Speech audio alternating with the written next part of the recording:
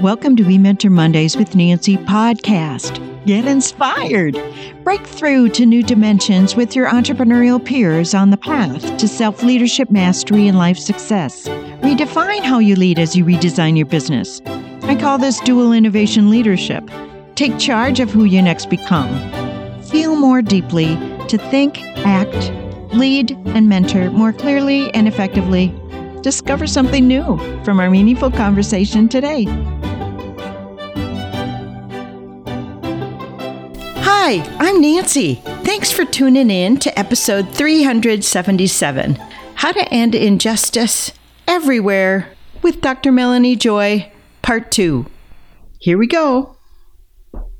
At Beyond Carnism, Melanie Joy believes that people need and deserve to know the truth about carnism so they can make their food choices freely, because without awareness, there is no free choice.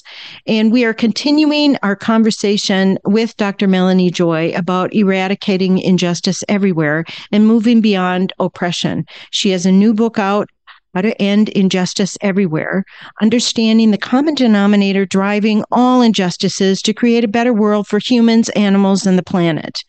It's her 7th book that captures what she has learned traveling to 35 countries. And if you are doing the vitally important work of ending injustice, check out carnism.org.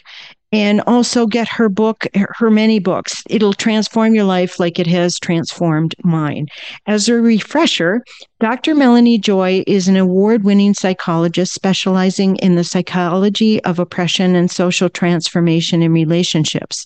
She is a longtime advocate for justice and was a lecturer at the University of Massachusetts, Boston for 11 years, teaching courses on privilege and oppression, feminist psychology, psychological trauma, and animal rights. She has written, like I said, 7 books, Why We Love Dogs, Eat Pigs, and Wear Cows.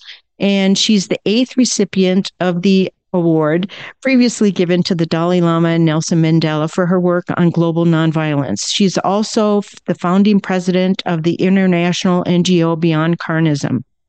Beyond Carnism is a U.S.-based international organization, and you can find out more as you go to the website. They're dedicated to exposing and transforming carnism, the invisible belief system that conditions people to eat certain animals. Beyond Carnism was established in 2012 after Melanie published Why We Love Dogs, Eat Pigs, and Wear Cows. This book has introduced us to this new term, and I'm starting to use it a little bit more. I was noticing when I learn a new term that I sit with it for a long time before I'm able actually to say carnism in a conversation. And because I'm like, do I want to talk about this? So welcome to We Mentor Mondays, Melanie. Thanks for being here. Oh, thank you. Thank you for such another warm introduction. It's such a pleasure to talk with you. Great. So a roadmap to relational communication is kind of where we're starting our conversation with having a healthy process. When we communicate, we talk about content and then we talk about process. And a really significant defining point between the two, if you are wondering, is this a relational system or is this a non-relational system?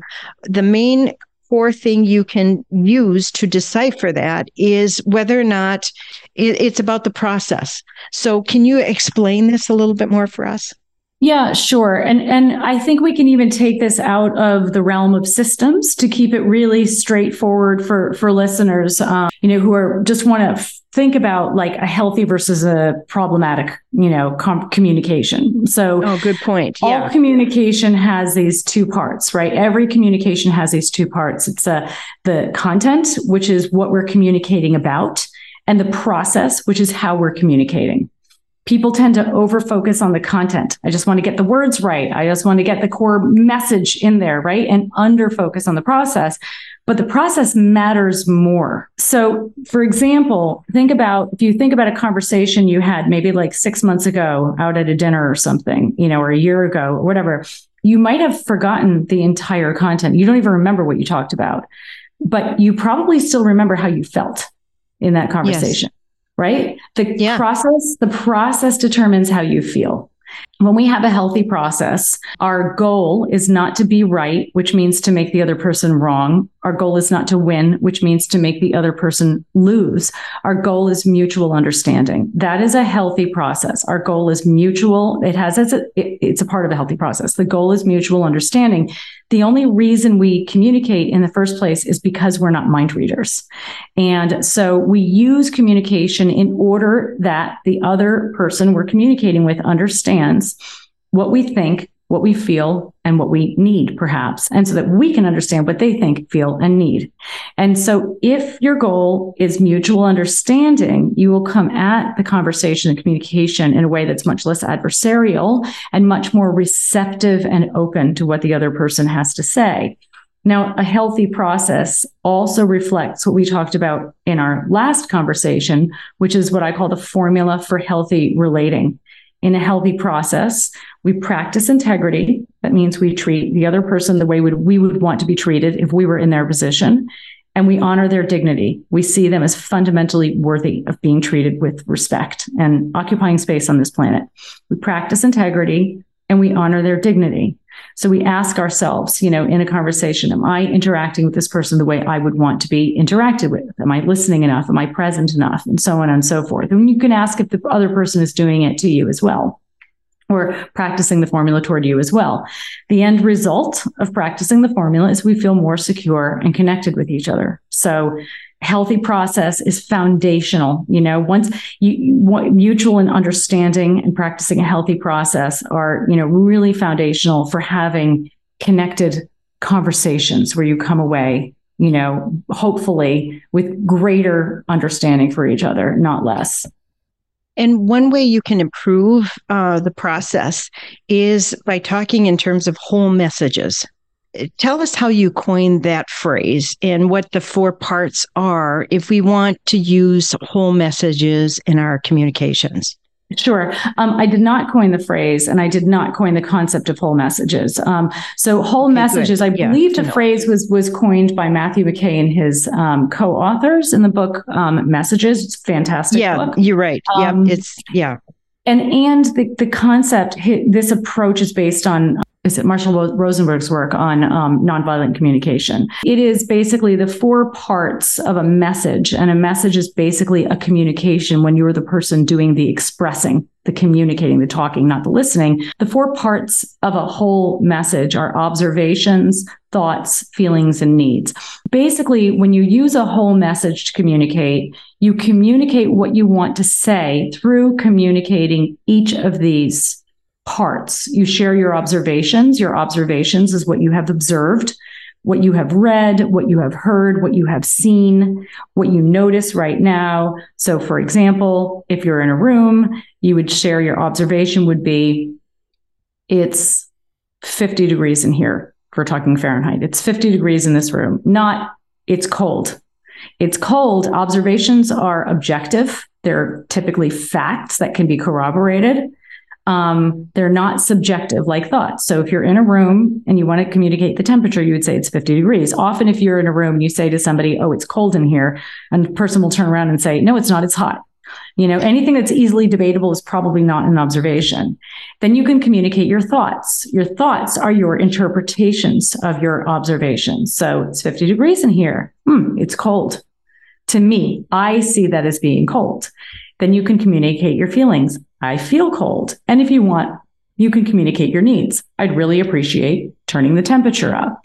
When we use this, and I really recommend this book, Messages, and in my book, Getting Relationships Right, I have a whole chapter on effective communication and talk about whole messages in there as well. It really can diffuse tension in communication. A lot of the problems we get into is that we express our thoughts, our interpretations, as though they're objective observations when they're not. And people experience us as controlling or manipulating when we do this, even if we don't intend to be controlling or manipulative. So, for example, you might say to somebody, I really don't appreciate you ignoring me. And the person will probably say to you, I'm not ignoring you. Or if you could even say to them, why could you stop ignoring me? I'm not ignoring you. I mean, how many times have you heard that? It becomes a debate. Ignoring is not an observation. Ignoring is a thought. It's your interpretation of the observation, right? Ignoring is intentionally not communicating with somebody. And you don't know what somebody's intentions are because you're not in their head. What your observation can be is, you haven't said anything to me since we've been home from work. I'm wondering if that means that you're not happy about something or you're mad at me. So you're communicating your observation. You haven't said anything to me. And then you're sharing your interpretation of that. My interpretation is that maybe you're upset. You're taking ownership for your own interpretations. You're not dictating what's true for somebody else. And this one change, differentiating observations from thoughts and owning your thoughts, huge, can diffuse and head off, prevent a lot of argument. Yeah, because then that also helps you get to the feelings and what you need. That's right. How you set the conversation up. So I love that. We can reinforce relational communication or more broadly, relational literacy by developing self-awareness and practicing mindfulness. I really love how you talk about the benefits of being more self-aware. Yeah, self-awareness is, really, first of all, for listeners who aren't familiar with relational literacy, I think we talked about it in the last episode, is the phrase I use for the understanding of and ability to practice healthy ways of relating. And I will say that building relational literacy can be life-changing, really life-changing. It certainly has been for me, and many, many people I know. Too. It's just like the difference between being able to read and write and being literate in that way and not being. It's just everything in life gets easier. And self-awareness is an important part. Building self-awareness is an important part of relational literacy. Our primary relationships with ourselves. I said this in our last episode too. Our primary relationship is with ourselves. We are always relating to ourselves through our self-talk and through the choices that we make that impact our future selves, for example. And so, building self-awareness is the understanding of ourselves, understanding of the ability to look inside and see, as clearly as possible anyway, what our thoughts are, what our feelings are, what our needs are. Again, communication is the primary way we relate to others. It is a primary way we relate. And it is impossible to communicate effectively. You remember I said we communicate because we're not mind readers. And the goal of communication is simply to communicate our thoughts, feelings, and needs. That's it. That's why we communicate. That's what we're communicating, and that's why we communicate. So how can we possibly communicate our thoughts, feelings, and needs if we don't know what they are in the first place? If you don't know that you're angry, when you're self-aware, you're better able to identify what you're feeling. If you don't know, for example, that you're angry at your partner because you haven't developed self-awareness, you haven't been able to look inside, identify that feeling of anger inside of you, and then identify the thoughts that go along with that. Okay, I'm angry. Why am I angry with my partner? Oh, because I realized because they didn't check in with me to ask if I was okay with them going out tonight, and I was planning to see them tonight, whatever. If you're not aware of that, the anger doesn't just go away. It'll come out. It'll just come out probably in an unconscious way. So you might start being passive aggressive. You might start saying like, okay, you don't want to spend time with me. I don't want to spend time with you. And then pulling away, withdrawing, engaging in all sorts of strategies to communicate your anger when you haven't done it directly, because perhaps you haven't been aware that you were angry in the first place. When you're self-aware and you can identify your anger and you can identify the thoughts that go along with that, so you recognize the cause of your anger and your thoughts,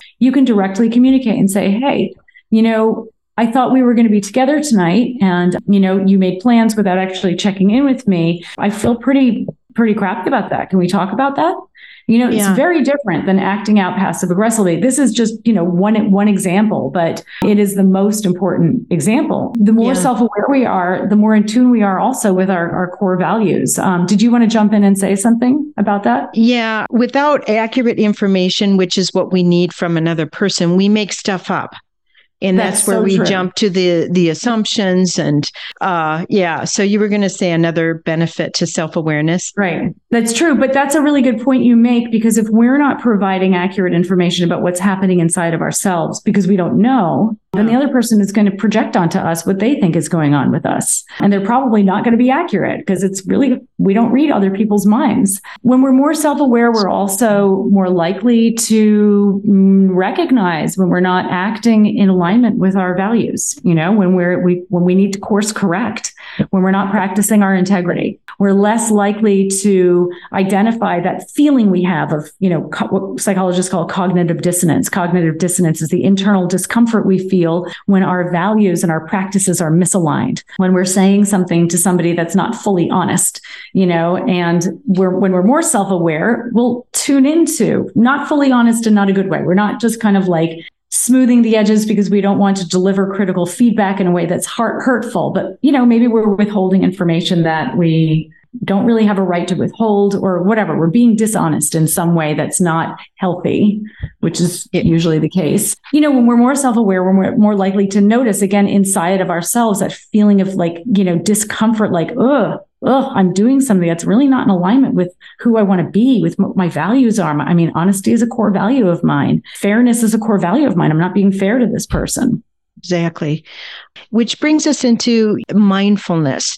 It's a term that we commonly hear to remind us to be in the present moment. How do you describe mindfulness?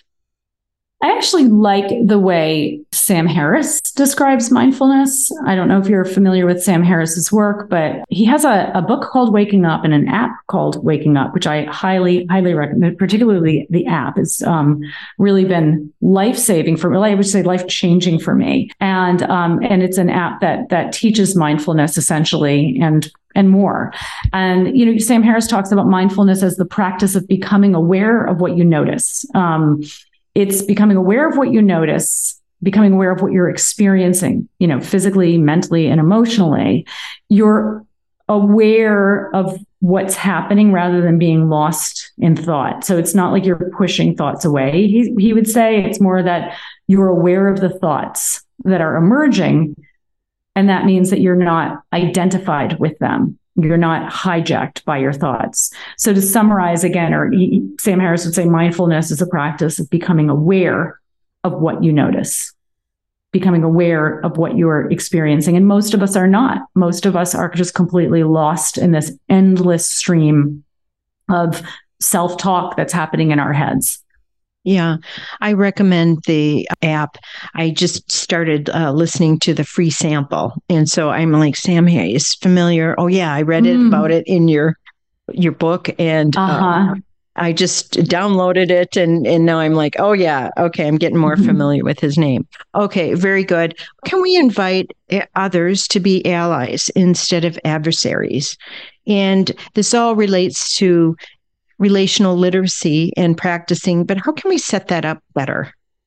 Yeah, I would like to say we can do, everything quote unquote right in terms of our communication. And by the way, when I talk about this, I always advise against ever, kind of taking any of this on perfectionistically.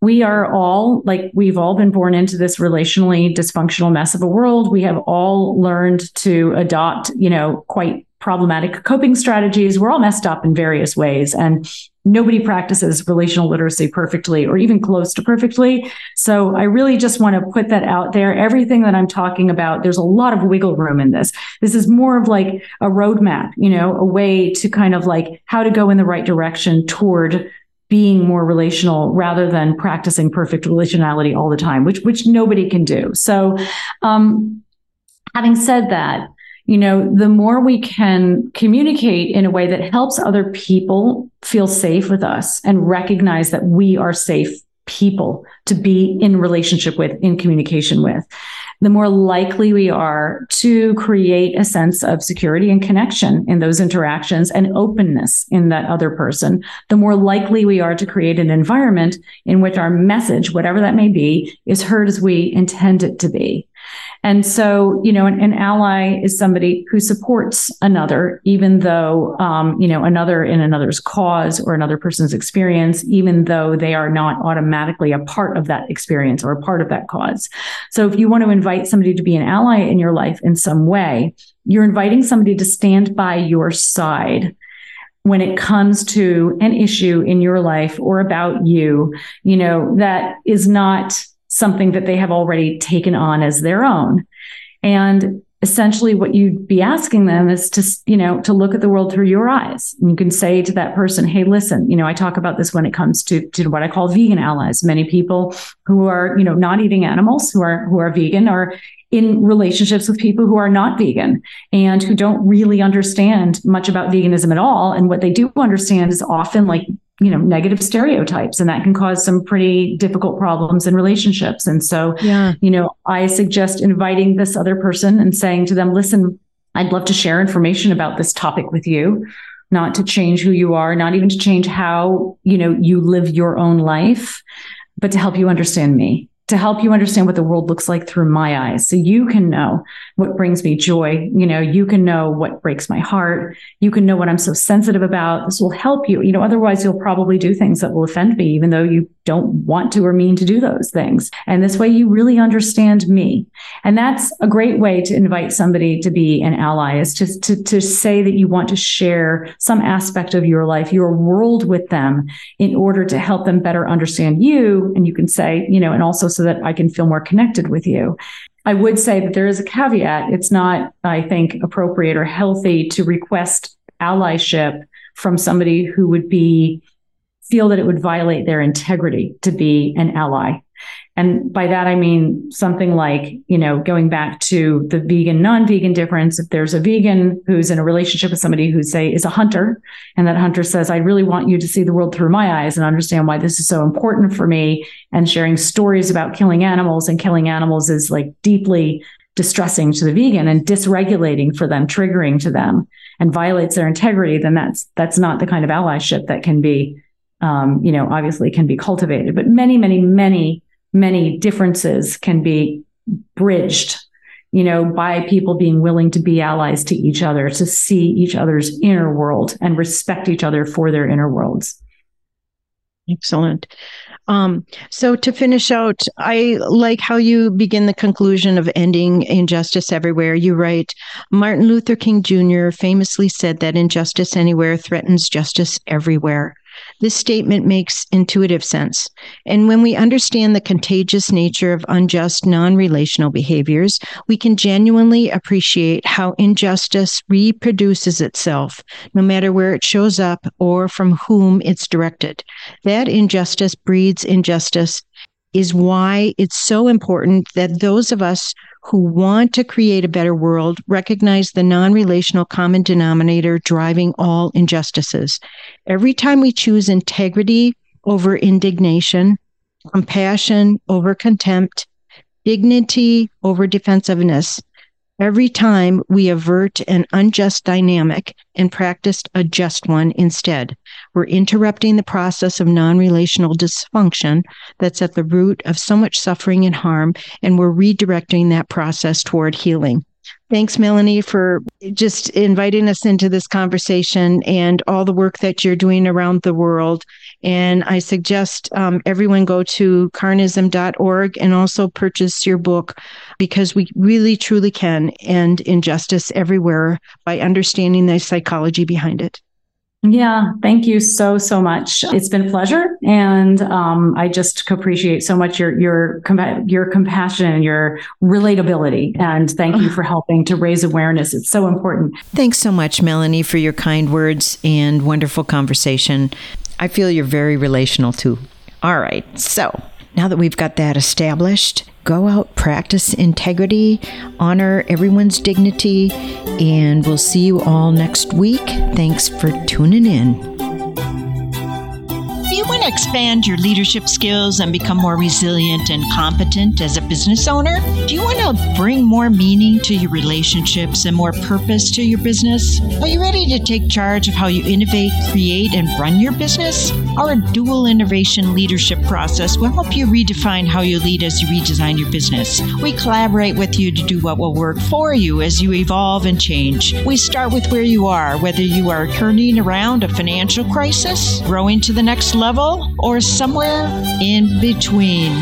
We address your immediate needs, shore up business development gaps, expand relational literacy, and build upon your entrepreneurial leadership skill sets with this short-term results orientation and a long-term perspective.